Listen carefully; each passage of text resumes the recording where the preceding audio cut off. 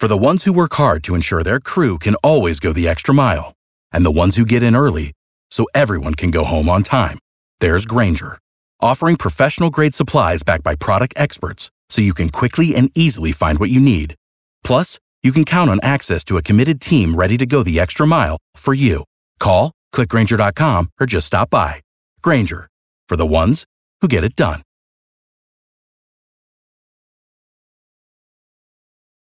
Every team, every topic, everywhere. This is Believe. You are listening to AM 1320 WARL, Attleboro, Providence. Morning News Radio.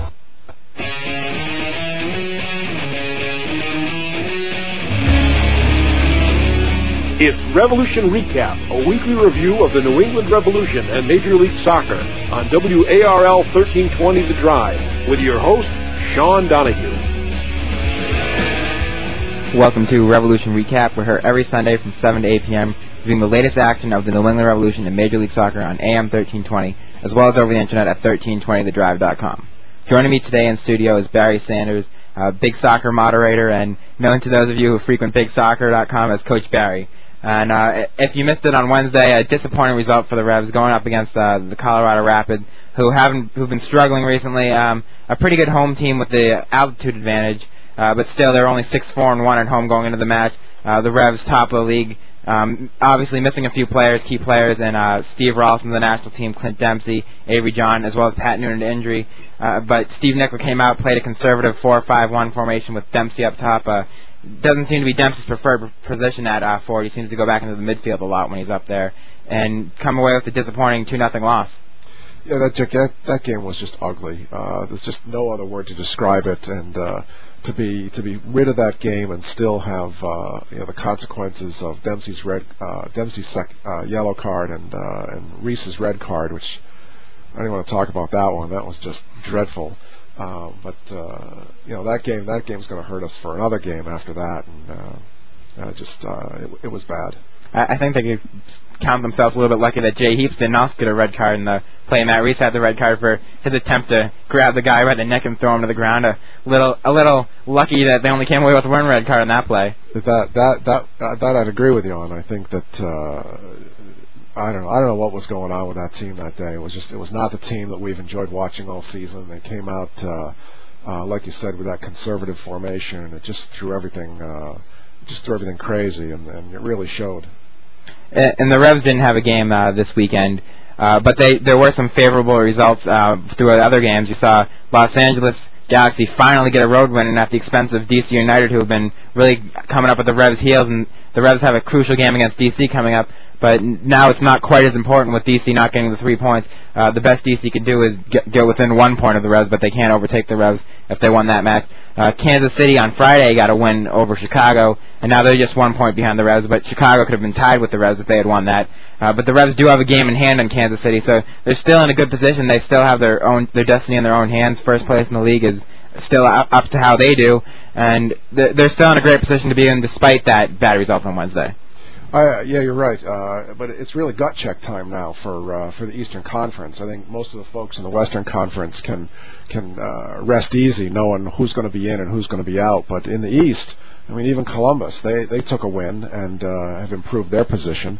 So I think we're going to see the next 10-9 games for the rest of the Eastern Conference being very important games for everybody. Yeah, the 4 teams within 4 points right at the top of the league. The first place spot is really anybody's at this point. The Revs in it right now, and they have the best chances at it with a couple games in hands on the other opponents, as well as the most points at this point. But you also have the Metro Stars only 6 points out of a playoff spot, and then Columbus at this point, long shot with 14 points out, but the win against Dallas has really got to be a boost for them, and after the coaching change, they've been playing a lot better. The defense is shaped up, and it really could go anywhere at this point. It really could. The East was a lot of fun to watch this year, and maybe it's the first year in a long time that the East has really shown to be the dominant group of teams. And Columbus's win, that's a help for us as well, because it prevented Dallas from picking up 3 points and gives us a little better position on the Supporters' Shield. Yeah, Dallas got off this great start, and everyone was talking about the MLS Cup final preview, Revs against Dallas. The Revs beaten Dallas twice already, and Dallas has really been struggling ever since the Revs got the first win against them.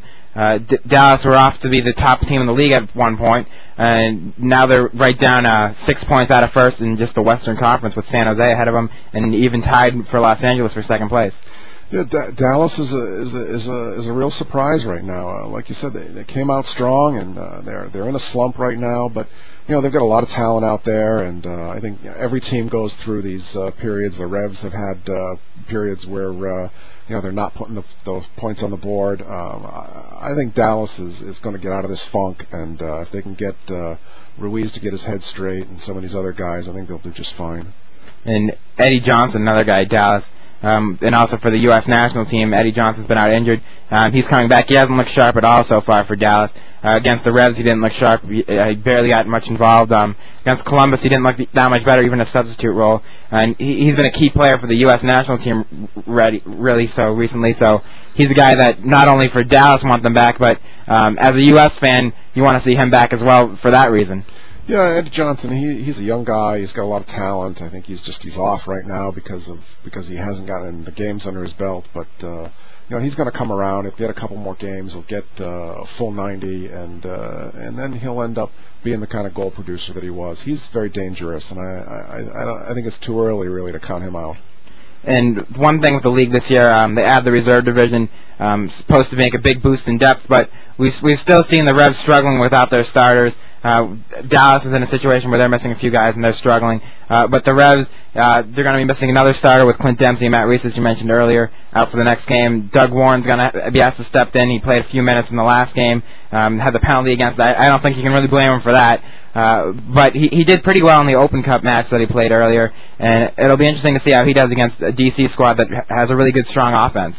Yeah, I haven't seen Doug Warren play yet, so I'm hoping for something good from him. But I guess I'm even less concerned with not having Dempsey on the field. I think we got lucky picking up Daniel Hernandez exactly when we did. For Dempsey to be out and to have Hernandez be able to step in, I think the drop off in the midfield is going to be a lot less than it would have been otherwise. Yeah, even if without Hernandez, you still got a guy like Dorman who can go in there and step up.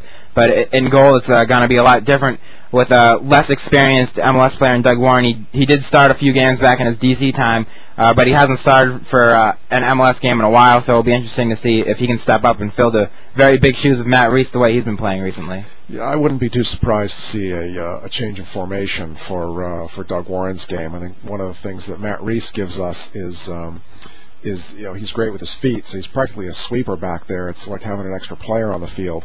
I don't know if Doug Warren brings that, and if he doesn't, it wouldn't surprise me at all to see us go with 4 in the back. And then coming up on Wednesday, we have the MLS Select team taking on Real Madrid, and Steve Nichol's going to be coaching that. And you see 3 Revs players, the most of any team. You see Shawry Joseph, Clint Dempsey, and Matt Reese all getting the call-up for that.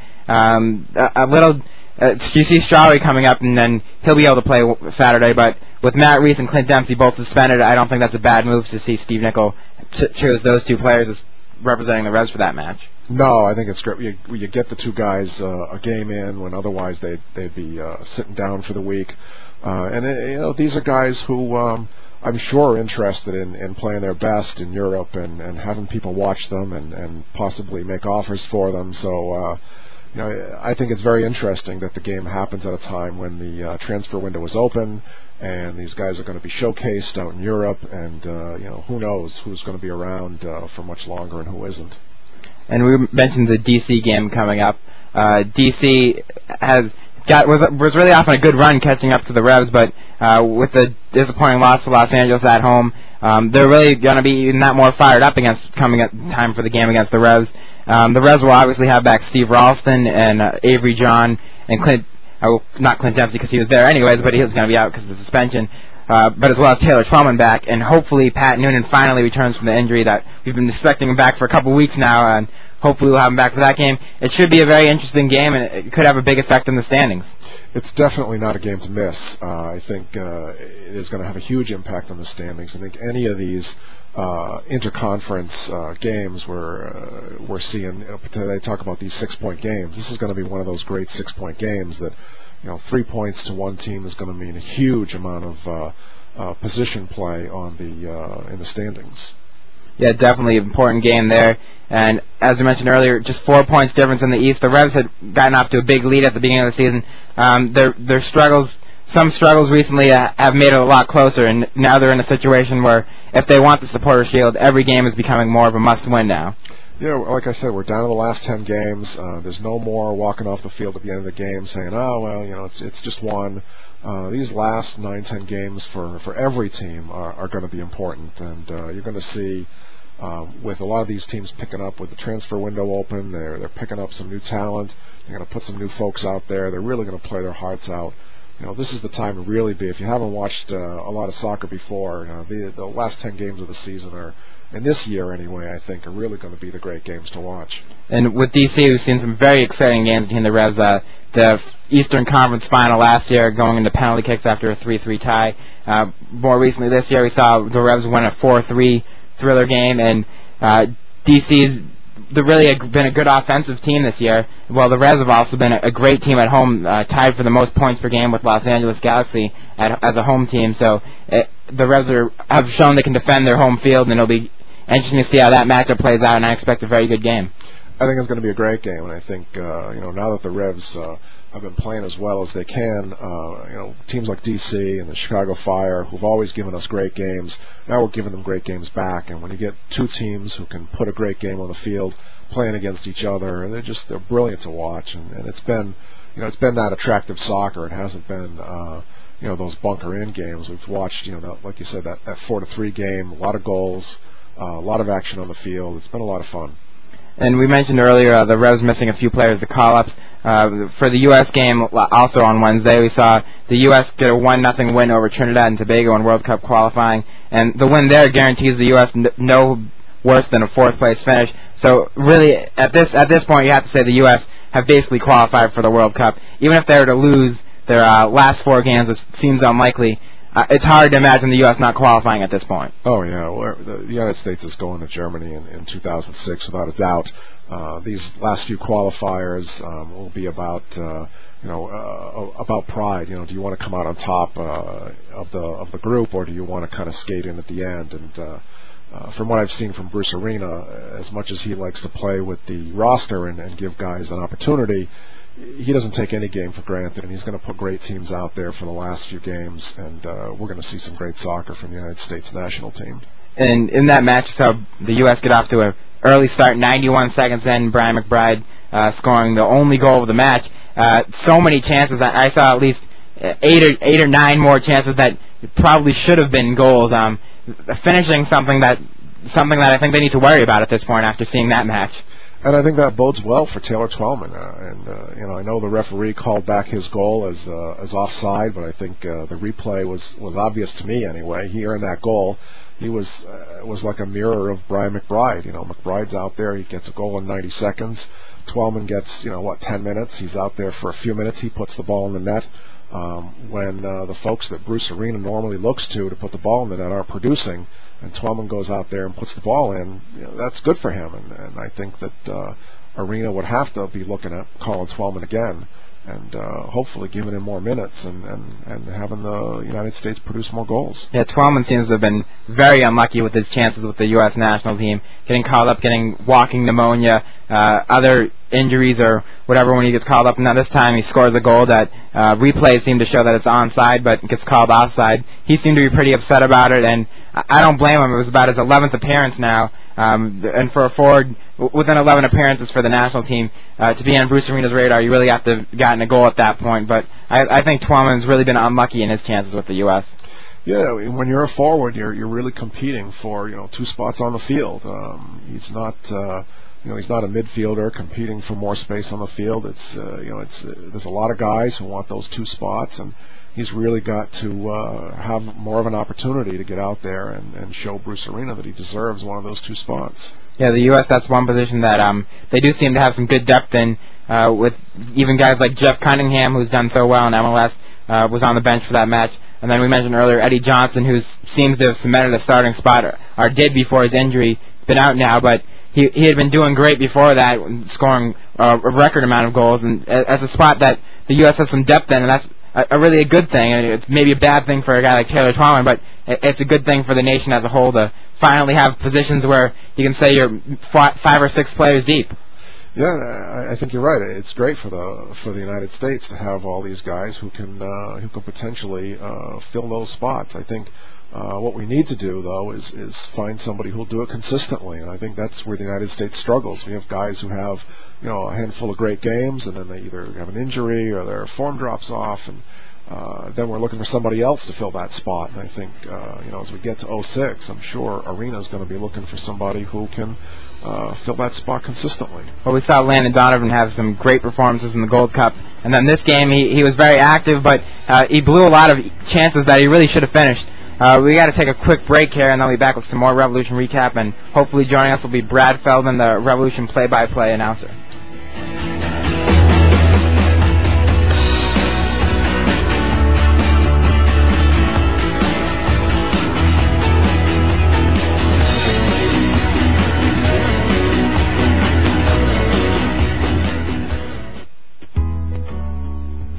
Hi, this is Scott McPherson from the Sports Journal Live to tell you about my friends at Clifton Outpatient Rehabilitation Clinic.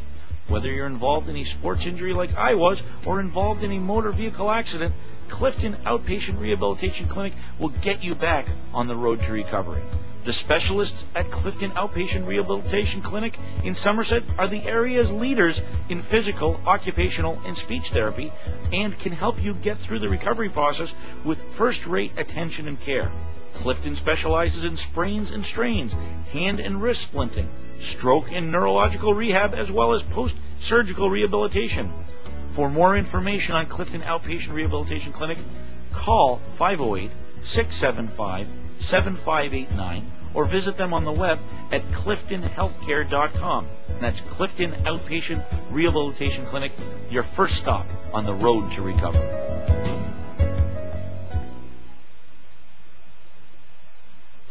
They came from every corner of the country, from small towns and big cities. But they all shared one thing in common.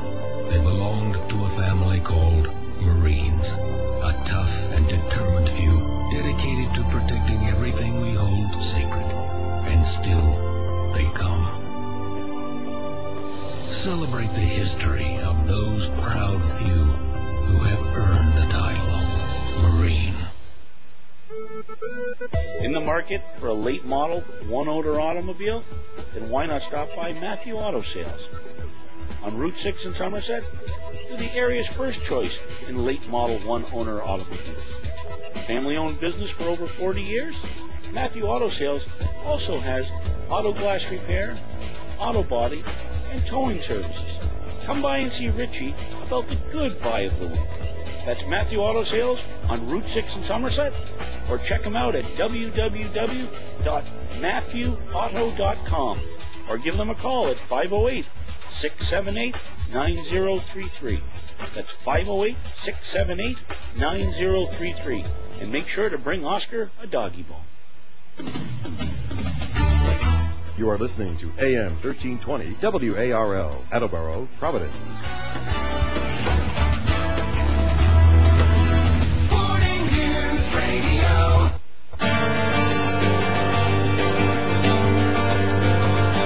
And now, back to Revolution Recap with your host, Sean Donahue. Welcome back to Revolution Recap. Joining me today in studio is Barry Sanders.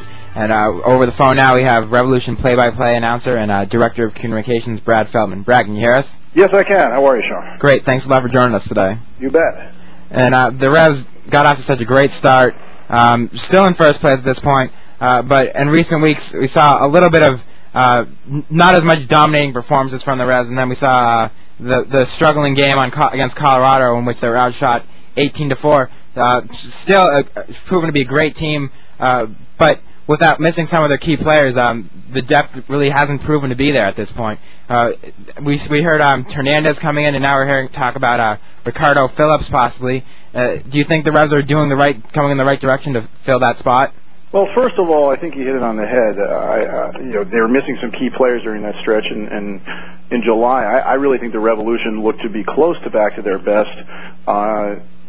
over about 2.5 games after the All-Star break. Obviously, they didn't get the result against Kansas City, but if they finished their chances in the first half in that match, like they usually do, I think that it would have been a much more. Not only would they've gotten the win, but I think that it would have been a wide open game where you might have seen a lot of goals. And then RSL, obviously, Real Salt Lake. They took it to them, and Dallas, while it wasn't a wire-to-wire, whistle-to-whistle dominating performance, I thought they owned the first half, and they weathered the storm. Really didn't allow a lot of good chances, even when Dallas had more of the ball. And you get to Colorado, it's really 5 games in 15 days if you throw in the Open Cup match, and the guys were leg weary. They were missing some key guys. 3 starters, and it wasn't their best game, but I think you could say the depth hasn't been there on the one hand, but you could also say that the Revs have a lot more depth than they did last season, and even the season before. I think when you look at some of the guys that they have coming off the bench, there were games last year where the Revs had Dauda Conte, Luke Vercoloni, and nobody as their outfield subs. And now you have guys like Latham and Riley, who can come in and do a job. Now, they're not all-star caliber performers yet, but I think they're a big step above what we saw the last 2 or 3 years in New England. So, Daniel Hernandez is a great signing. I think you saw his composure on the ball. He wasn't a game breaker against Colorado, but he's playing at altitude in his first game since May, and I think he did all the things that you want to see out of him: get stuck in, win some balls, distribute cleanly. He played the short pass, the long pass. He has vision. He looks stronger and more composed than he did when he left 2 years ago. Ricardo Phillips is in the fold. It's not a possibility. It's a definite. He's signed, and it's just a question of getting his work visa, paperwork sorted out, and then he'll, after the World Cup qualifier on September 3rd, I think that you're going to see him, in the squad. And the Reds made another move recently, sort of flew under the radar screen, but they swapped out some salary cap considerations, some salary budget considerations for 2 draft picks, a conditional second-round pick from Chivas USA next year, and in the following year they'll get the natural third-round pick from Chivas USA. So basically, they took unused salary room and sent it Chivas' way in exchange for 2 high draft picks, which the Reds have shown themselves very adept at using. So I think the Reds are very much headed in the right direction. I don't see a lot of other teams that have a lot of depth where, if you lost 3, 4, 5 of your top guys, you're not going to have any drop-off. Chicago's had some injuries. Now you might say they were deeper at forward than anybody, but now Jake was done for the year. Lubos Ryder hasn't panned out quite the way they expected. And so, I don't know. I think the Reds are, to answer your question, are on the right track as much as you can be in this league with some of the limitations you have. And with the game against Colorado, you also saw disappointment in Matt Reese getting the red card and Dempsey out with yellow card accumulation against what could turn out to be a key matchup against DC United next weekend. Does that really add more disappointment to what already disappointing loss? Well, yeah, no question about it. I think when Reese watches the tape, he's going to say, "Yeah, I probably shouldn't have done that." That's a situation where they teach these guys to be decisive and come off their line, but he didn't need to, pancake Noel like that with a 2-hander to the chest. He might have done better to try to jockey, wait for some help, and at 1-0, with a big game coming up in 10 days, that was an automatic red card to take out the last man like that. And Matt's smarter than that. There was a level of disappointment, and also Dempsey.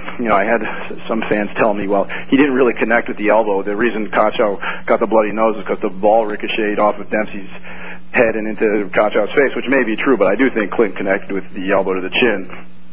Maybe not in a way that was, going to be a jawbreaker, but obviously there's disappointment there, but it's a long season, and sooner or later, an aggressive player like Clint Dempsey is going to add up those caution points. If he'd gotten through the game, he was only going to drop down to 14 points, so 2 more yellow cards. And, in some respects, you'd rather have him sit out in late August and, September, October. So, it wasn't the most heady play by either of those guys, but, we'll see how much it ends up hurting the Revolution. Obviously, Doug Warren's still pretty untested as a Rev, and there's no question that DC game is going to be big. It's a 6-pointer in the division that's very, very, very tight right now. In some respects, I think Kansas City and DC look like bigger threats than Chicago at this point. And with the Revs, we saw Pat Noonan having to sit out due to injury since his national team play. He was doing great for the Revs, one of their key players early in the year, but now he's got the injury from the national team. He's been predicted to start every game since then, but he hasn't been out in the field. Can we expect him to be ready in time for our next weekend's game? Well, I can't really say. I think the thinking behind not putting Pat could have gone a couple minutes, I think, on a Wednesday night in Colorado. I'm not the team trainer. Only Steve Glazier can really answer that question, and Pat himself. But all I can tell you is I saw Pat out running in Dallas the day that the reserves beat the Dallas Reserves 2-1 at the Frisco, the Pizza Hut Park training facility, and he looked to be moving pretty well. And then he trained lightly. It was a light session that Monday after the Dallas game before we went to Denver, and Pat looked pretty good there too, although he was not doing all the drills. He was still just, working on running, acceleration, cutting, and, I talked to him, if you listen to In the Net, I talked to him that day that Monday in Dallas, and he said there was still some soreness, and he's been very frustrated. But it would be hard for me to predict. I would say with the 10-day layoff now, I would be very surprised that unless Pat rolled that again, re-aggravated the injury, if he didn't try to play. Now whether he's in the starting 11 or not, that's one only Steve Nickel can tell you. But I think one of the reasons they didn't use him in Colorado is they didn't want to take the chance with the stretch run coming up that he might re-injure it when they're still a little sore. And Revs fans have been closely following, I'm sure, the progress of the national team players who've been with the U.S. We see Taylor Twellman, who's done so well in MLS and hasn't been able to put goals on the score sheet for the U.S. team. And then we saw on Wednesday night he scores the goal and it's called offside. It looks like it's onside. He seemed to be upset about it. Can you sense that he's getting frustrated from the bad luck he's had with the national team? Yeah, he'll never say it. Obviously, every player, dreams of going to a World Cup, and this is the time in the qualifying cycle where, you got to make an impression, or Bruce isn't going to bring you over next year.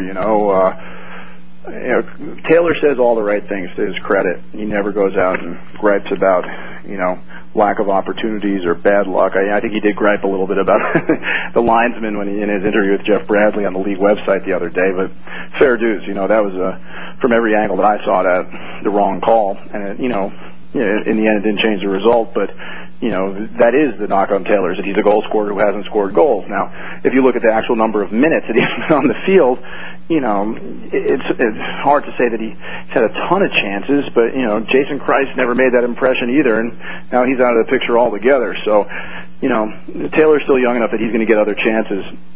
But at his age, he'd have to feel like 2006 is his World Cup, where he'd be closest to his athletic prime as a striker. So I'm sure there's frustration there. And Ricardo Phillips obviously proved to be a great player against the U.S. and against Colombia in the Gold Cup. He's shown to be an excellent talent.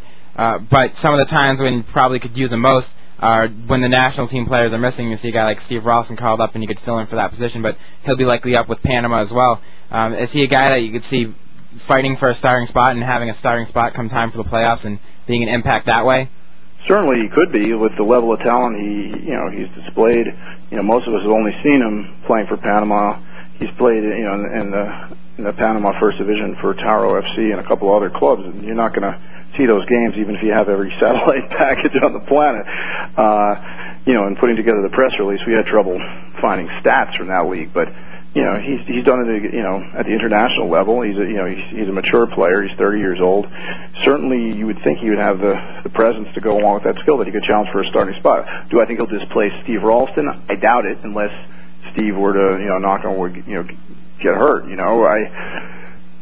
I think it's a question of, at this time of year, the best available player that you're able to bring in with the resources you have, and I think that's what he was one of several players in the CONCACAF region who played in the Gold Cup that were on the radar for Steve Nickel and his staff, and that's who they ended up with. He obviously had a monster game against Colombia, and good on the Revs for bringing a guy like that in. People, where's the senior international? Well, here's your senior international. He's a guy who scored goals in big spots.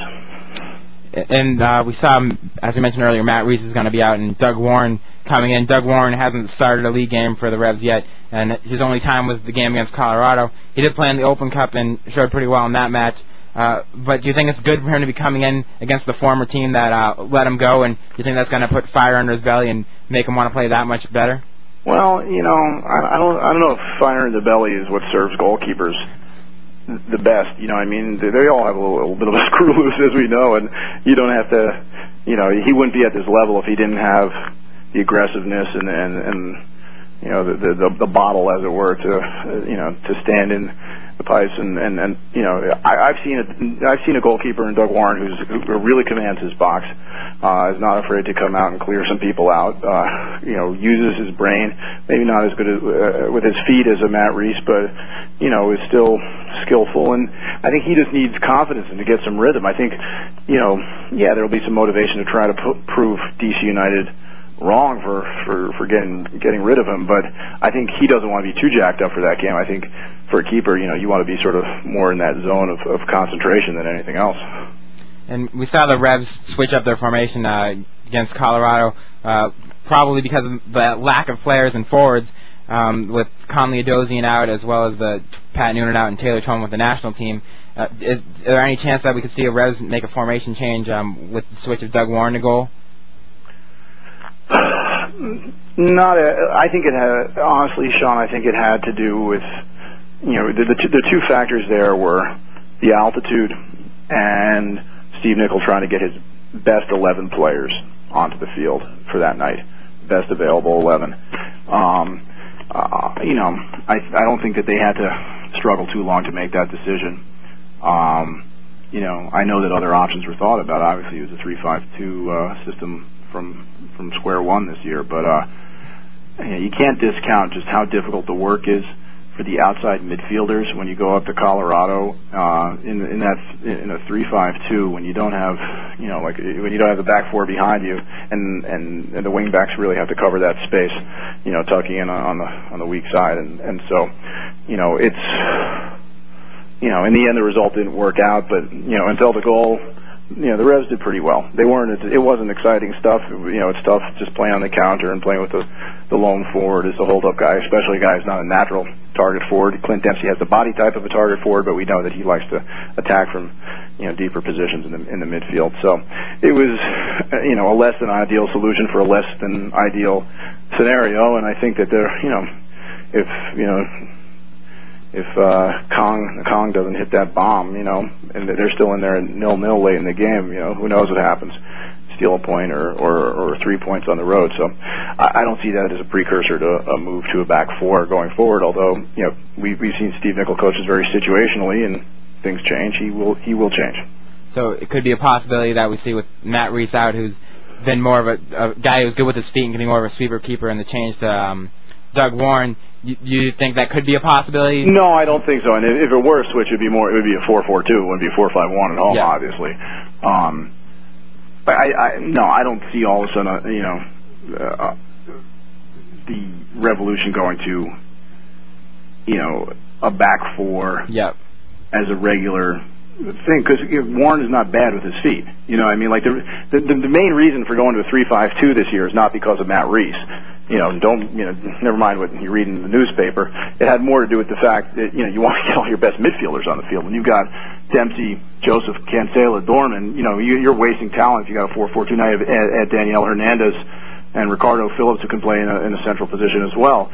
You're playing a 4-4-2, where do you, and you have Noonan and Twellman back, who do you leave out? Is it Dempsey? You can't leave out Clint Dempsey. Shawry Joseph is arguably the best defensive midfielder. Now, Jose Cancela has sat at turns, but now you have Hernandez and Dorman, who's a starting caliber player as well. I'd be shocked if in a big game at home he went to a four-man back line. And we were talking about earlier the exciting games we've seen in the past between the Revs and DC, and then we got the game coming up this weekend. That's even more important now that DC is right back in the hunt for possibly first place in the East. What do you think the fans can expect to see out of the game coming up on Saturday? Well, I think, regardless of whether Clint Dempsey's there or Matt Reese is there, they're not going to be there.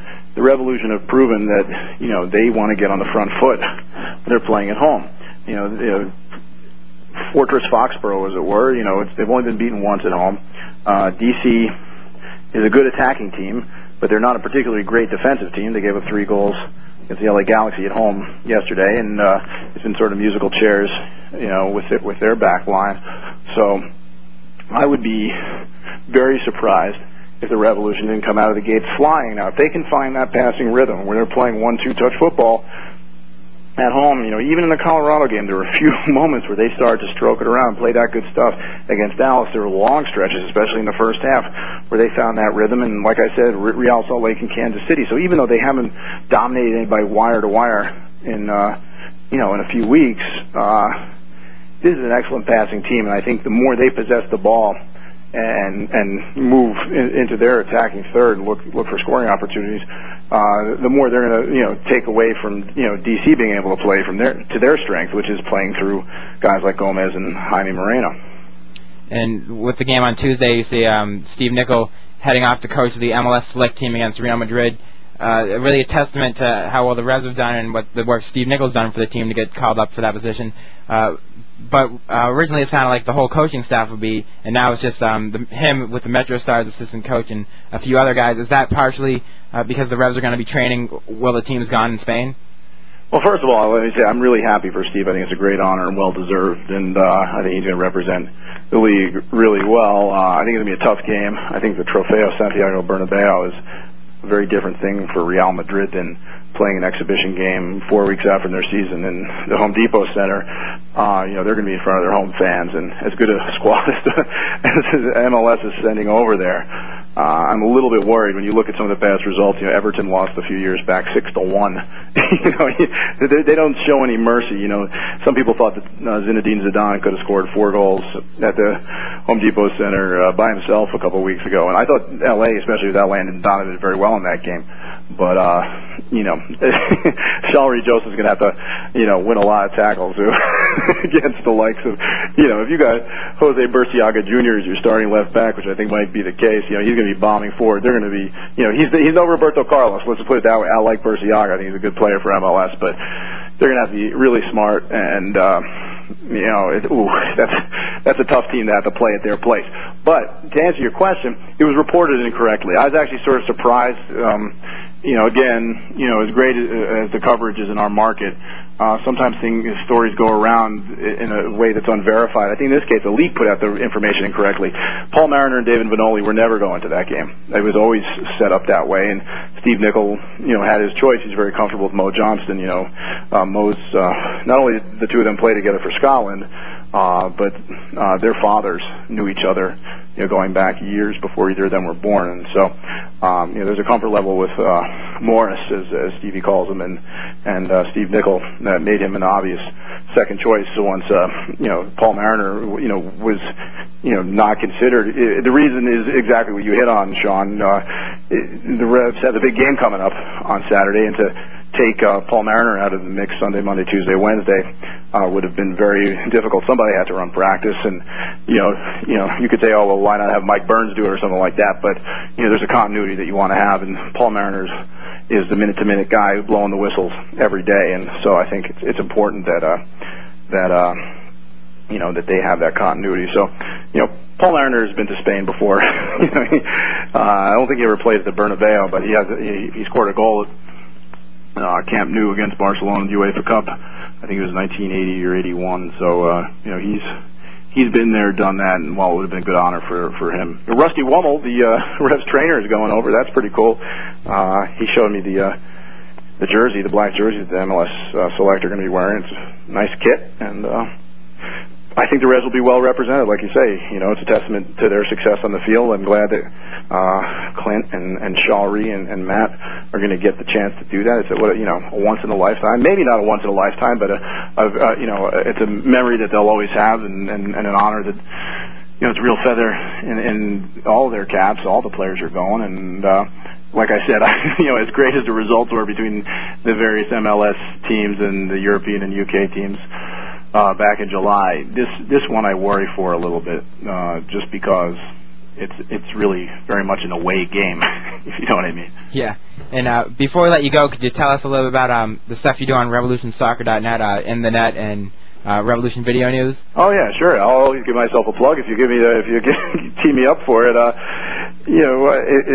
I'd like to think that anybody who's listening to the show is aware of this, but the Revolution official website, revolutionsoccer.net, features more self-produced multimedia content than any other website in MLS. For 3 seasons now, I've hosted and as well as produced and edited Revolution Video News, which is just a little weekly recap of what the team's been doing. It's highlights. We rerun some of the halftime features. Some have other exclusive content. Sometimes interviews that aren't available anywhere but on revolutionsoccer.net. And we try to give you extended highlights that are more extensive or more Revs focused than maybe what you'd find on the league website. But again, we were doing it long before the league website threw up highlights, and it's a lot of fun for me to do, and also a way for me to sort of go back and study the games very closely. So no matter where you are, you can go back and see what the Revs have done. That's posted every Friday afternoon, and then on Tuesday at 1 o'clock from 1 to 2, we do a talk show, not dissimilar from Revolution Recap, but I anchor it and I host it, I should say, in the Gillette Stadium audio studio, and we have guests from all over the MLS world. We have local journalists as well as players and coaches and journalists from around the U.S., mostly national soccer reporters, and sometimes we try to preview the game coming up for the Revs. So it's a lot of fun, and it's just more content for Revs fans. So one of these days soon we have to have you on, Sean. I appreciate you giving me a call. Well, thanks a lot for joining us today. All right, guys. Talk to you soon. That was Brad Feldman, the Revolution play-by-play announcer as well as Director of Communications. We're going to take a quick break now, and then we'll be back with more Revolution Recap, and hopefully joining us will be Frank DeLappa, the Revolution writer for the Boston Globe.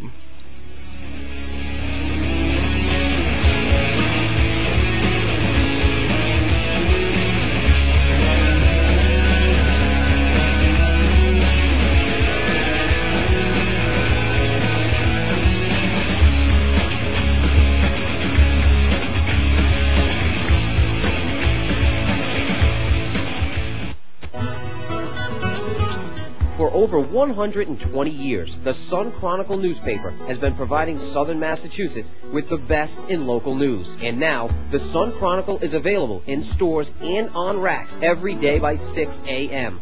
But that's not all. When you open your Sun Chronicle, you'll find 3 new tabloid-size pull-out sections. There's The Place, written by teenagers for teenagers. The Place will feature interviews with local high schoolers and also contain student art, as well as what's hot in music and Hollywood. You can also look for the Sun Chronicle's newly designed pull-out sports section. Not only will you continue to get the Sun Chronicle's award-winning coverage of local and pro sports, but you, the reader, can sound off in the all-new sports forum. Finally, look out for the Get Out section every Thursday for a helpful way to plan your weekend. Get Out offers theater reviews as well as listings of night spots, restaurants, and movies. Get Out will also provide best bets to help you make the most of your leisure time. The Sun Chronicle newspaper, your very best source for local news.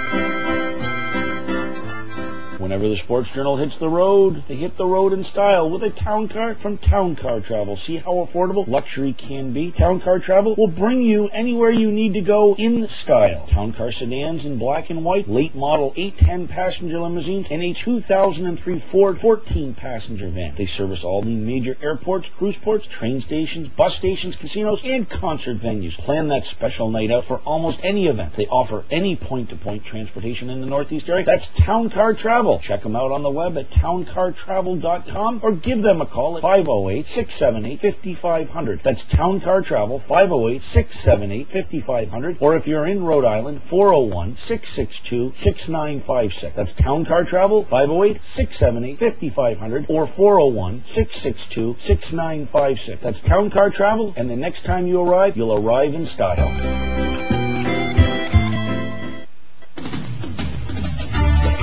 You are listening to AM 1320 WARL, Attleboro, Providence.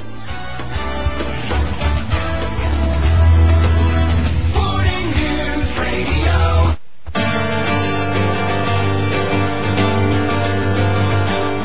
Now, back to Revolution Recap with your host, Sean Donahue. Welcome back to Revolution Recap. Joining me today in studio is Coach Barry, Barry Sanders from BigSoccer.com, moderator Coach Barry. And now over the phone we got Frank DeLapper from the Boston Globe and SoccerNet, ESPN SoccerNet. Frank, can you hear us? Yeah, Sean, I got you. Yeah. Thanks a lot for joining us today. Sure, good to be with you. And you were out there for the Revs' disappointing loss to Colorado. Well, what do you think was the big difference between that game and some of the games early in the year that we saw the Revs dominate in? Yeah, I thought the difference was they played with one striker, and I don't think that really helped them. You know, I think it was pretty conservative, and you know, it was one of those things that almost worked. I think the coaches thought that the team was, you know, really affected by the travel and you know, all the games being played, and then the elevation in Denver, and you know, maybe they're right, and you know, it almost worked, but I think that was the big difference. You know, not having not being at their best offensively and not having two strikers. I thought that hurt them. And we see the two players get suspended for the next game: Clint Dempsey from caution points and Matt Reese from ejection. Doug Warren's going to be stepping in and starting his first MLS game. Is he a player that you think can step in and fill in Matt Reese's shoes and play well enough to get the Revs a win there against the DC side that's been playing pretty well recently? Yeah, I think he'll play. You know, I think he's a good goalkeeper at a 3-5-2. You know, he's got good. He's good with his feet, and you know, that's really important. He'll probably be like a sweeper back there. So I think it's a real good test for the Revolution. You know, you need to play these games with. Sometimes you're not going to be at your best, even though in this case, you know, sort of self-destructed. You know, in the past they've had injuries or national team call-ups, and you know, you sort of have that excuse there, you know, where the level does drop off when you're missing your best guys. But you know, so these were just legitimate, you know, cautions or rejections with Matt Reese. So they're going to have to just adjust to that, and yeah, it's a real test for guys like Doug Warren, but. You know, I think he's good in this system, and so we'll see how it goes. And you were really the first one to report the Revs signing of Ricardo Phillips. We got Brad Feldman to confirm that earlier in the show. But what do you expect the Revs to see out of a player like him who's done so well internationally for Panama? Yeah, I think that's the kind of guy they could have used in Denver, you know, because in Colorado where they only had a couple of healthy strikers. Now here was a guy that's a real good attacking midfielder striker, and obviously he won't be ready to play until next month apparently, but he'll be in training this week, and you know, I think he's a little different dimension for him. Also, he's kind of a smaller, faster guy, you know, so that I think that's kind of gives you a little different option up there, and I think he can kind of help him at this stage of the season going into the playoffs. You need one or two new guys to kind of change the dynamic, and you know, you see most teams are sort of doing that. They're you know, except for like Chivas, which is, you know, revamping the entire team. Everybody else is sort of fine-tuning, and that this is what Ricardo Phillips will do, give him a little fine-tuning and extra edge there.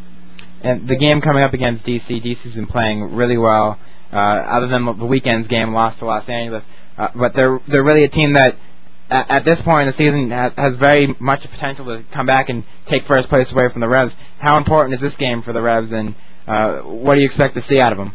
Yeah, it's going to be really it's a really good game. A real good rivalry's developed. Both teams are, you know, really, you know, pretty evenly matched in a lot of ways, and you know, it's really going to be a really, I think, a physical game, and you know, a lot of it's going to go to the willpower, you know, of who really shows up that day, and it's going to go a long ways to determining who wins the division, you know, and yeah, it's a pretty big game. It'll be very, very interesting to see how that comes out. I think the level, you know, of this match, the competitive level is knocked up a few notches. The first time they played in DC was pretty high level. The Revolution won, and the next time they played in DC, it was you know, DC came out to play and really won that, you know, really deserved to win that game, although they faded at the end. So.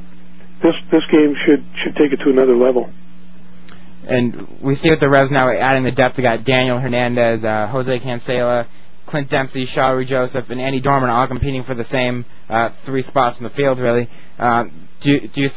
anticipate that being a problem at all, possibly, for 5 guys that really have good arguments that they should be starters competing for 3 spots and possibly some problems come in the future in the locker room? Yeah, that's a good question. I think, Sean, I don't know. I think, the problem with soccer is you can only use 11 guys. So, I think the team's much better. They've got all these guys out there, but they can't use them all. And somebody's going to have to be sacrificed, sit on the bench on that. But, I think, Steve Nichols actually been very good at sort of changing the lineup and substituting when he needs to. And I think guys have accepted that because they know, they're in a first-place team. So some guys might be in that role of sort of subbing and, or maybe spot playing. They might not get 90 minutes, but I think it won't be a problem because as far as I've seen, the team's got a pretty good attitude. They're positive, they're optimistic, and, they're playing pretty good ball. And you can't really, nobody can really complain if they're not in the lineup, because they're going to get their chance. So it should be interesting. But, yeah, they're overstocked in midfield, as you say. And Pat Noonan's been out for a while now since coming back injured from the national team. He had been really linking up well with Taylor Twellman at the start of the season.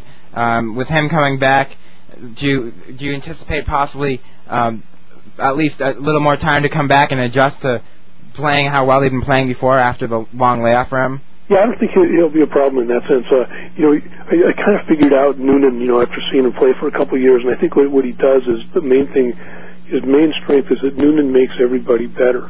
He's got really just a good feel for the game, a real good touch on the ball. Timing is excellent, and he'll sort of, I think, put everything together. So whoever the other 10 guys are on the field with him, he'll be fine. He doesn't rely on, speed and, physical, power and all that stuff. He relies on technique and skill and his instinct for the game. And so I think he should fit right back in and probably really be a real key in the last 10 games here or so. Frank, this is Barry Sanders. Hey, Barry. How are you? Yeah, good. I'm watching Steve Ralston play since he got back from the U.S. national team the first time around with that concussion. He seems to have dropped off a bit, and I'm wondering if there's any news about some lingering effects of the concussion, or if he's just maybe dog-tired from all the games, or if, what's going on with him recently. Yeah, I don't know. I think okay, as far as that goes, maybe his timing got a little bit off. I don't know, but he's physically seems okay. He was going through. Like you noticed, he played a lot of games there, so maybe a little bit of exhaustion, and I think his wife is just having a baby in the last few days, so a little distraction there too. So yeah, he's pretty resilient. You probably see him get rejuvenated a little bit here, with all that stuff off his mind coming up here, although a couple more qualifiers to play, but with a lot less pressure in those games. Maybe with Ricardo Phillips nipping at his heels, it'll provide a little more motivation for that right-sided spot. Yeah, maybe so. That's a good point. I think, I really think that, he'll also benefit by, getting everybody sort of back in the lineup. It still hasn't, they don't have the continuity that they really had, when they were really winning games. And I think that'll help him if they can get that back. Well, thanks a lot for joining us, Frank. Okay, Sean. Good to be with you guys. And you can check out, that was Frank DeLappa from the Boston Globe, and you can check out his articles at boston.com as well as at soccernet.com now at ESPN's website. And earlier we were talking about the U.S. national team game. We actually have Bruce Arena's press conference as well as some comments from Brian McBride that we can play for you now about the U.S. national team's game. Well, I think we deserved the 3 points tonight. I thought we played very well, and I think we felt guilty of perhaps making things a little bit difficult on ourselves. We created a number of good goal-scoring opportunities and came up short, and that allowed Trinidad to hang around for 89 minutes or so when I think they could have been punished and sent home a lot early. But give them credit. I think they never quit. They defended well, and we failed to convert our chances. However, the 3 points is huge. 15 points after 6 games is as good as it gets, and I think we're getting real close to qualifying for Germany. So we're pleased where we are. We'll size up the troops after this game and prepare for the next set of games against Mexico and Guatemala. I think it's a combination of the experience and the leadership from players like Brian and Casey Keller and Claudio today, and the injection of some young players that help make a difference as well. I think tonight it's exciting for me to see the young players such as Gooch and Condi and Caranta come in and do well, and Twellman at the end. So I see a lot of positive things, not only in this final round of qualifying, but hopefully for the following year as well, as we prepare our team once we qualify for the World Cup. That was head coach Bruce Arena on the U.S. national team game. Also on Wednesday, I had the opportunity to go to ESPN. They make the announcement that all 64 games of the World Cup will be on ESPN, ESPN2 or ABC, and also on HDTV. And while I was there, I had the opportunity to talk to ESPN soccer analyst Tommy Smith and his thoughts on soccer in the U.S., as well as what it's like to be working for ESPN, and we can play that for you now. You've been covering soccer for a while now, doing all the European games, and what do you think it needs to do to really take off here in America? Well, I think probably one of the things you need to do is you need to get a couple of high-profile players, preferably profile players who can deal with the English media. And, it's amazing that over the years they've never signed a real high-profile English player or an Irish player, because you look at the communities here and obviously there would be a lot of support for them, I imagine. And now with talk of David Beckham possibly coming over here, do you think that one of the signings that would be heading them in the right direction? Well, if you could get David Beckham to come, it would be a huge sign. But David Beckham, I think, he's more or less said that he's going to sign with Real Madrid. You might get him in 4 or 5 years. I'm not sure that that's early enough. I think they need to make a move before that. I think you need to get somebody in in the next 2 or 3 years. I think you need to get somebody in to start driving this league. You need somebody to carry it. I mean, you look at the Australians. The Australians are starting their league on this coming Friday night, and they have signed Dwight York to be the face of their league because of the fact that he played with Manchester United. Maybe he's gone past his prime. I mean, you'll find out when you see him playing with Trinidad and Tobago, but the point about it is that it's a focal point, and people say, okay, Dwight York, I know who Dwight York is, and they go out to see Dwight York, and I think that's something that they have to look at. And as far as the U.S. national team, ranked 6th, highest ranking ever, but still don't seem to get the respect in some parts of the world where they think the 6th ranking is ridiculous.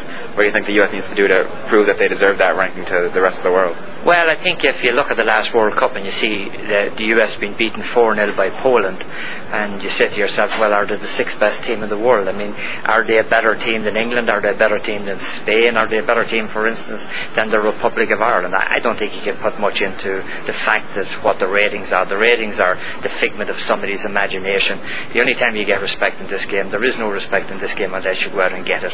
Covering the European game, you see a lot of leagues over there. So, for example, German, really playing the German league, staying there. With the U.S., you've seen the best players go over to England, but now they're really trying to make an effort to keep their top stars like Landon Donovan and Eddie Johnson. Do you think that's a step in the right direction for the league as well? Well, it's a step in the right direction, maybe. But, one of the ways you become a better football player or soccer player, whatever you like to call it, is by playing against better players. And if you are in a position where every week you can look at the manager and say, okay, I know that I'm going to be on the team today, I'm not sure what it does for a player's career, because there's certainly no incentive to go out and work yourself off. If you are in a team like Manchester United and you're saying to yourself, okay, I get one bad game and I'm going to be down with the reserves, there's a huge reason why you should go out every week and work your tail off. I don't think it's good for players to be complacent about the place they have and that they can be sure of the place. I think the best teams are made up of players who have 2 or 3 players of equal at the one position. Look at Chelsea. Chelsea have 2 world-class players at every position. Nobody knows from week to week who's going to be playing, and I think that's good for the game, and I think it's good for the players.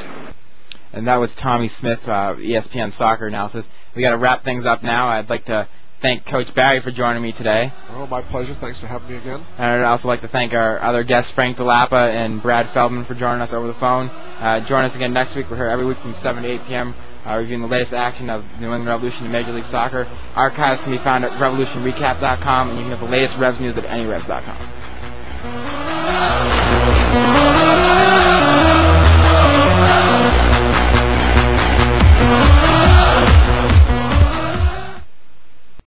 For the ones who work hard to ensure their crew can always go the extra mile, and the ones who get in early so everyone can go home on time. There's Grainger, offering professional-grade supplies backed by product experts so you can quickly and easily find what you need. Plus, you can count on access to a committed team ready to go the extra mile for you. Call, click Grainger.com, or just stop by. Grainger, for the ones who get it done.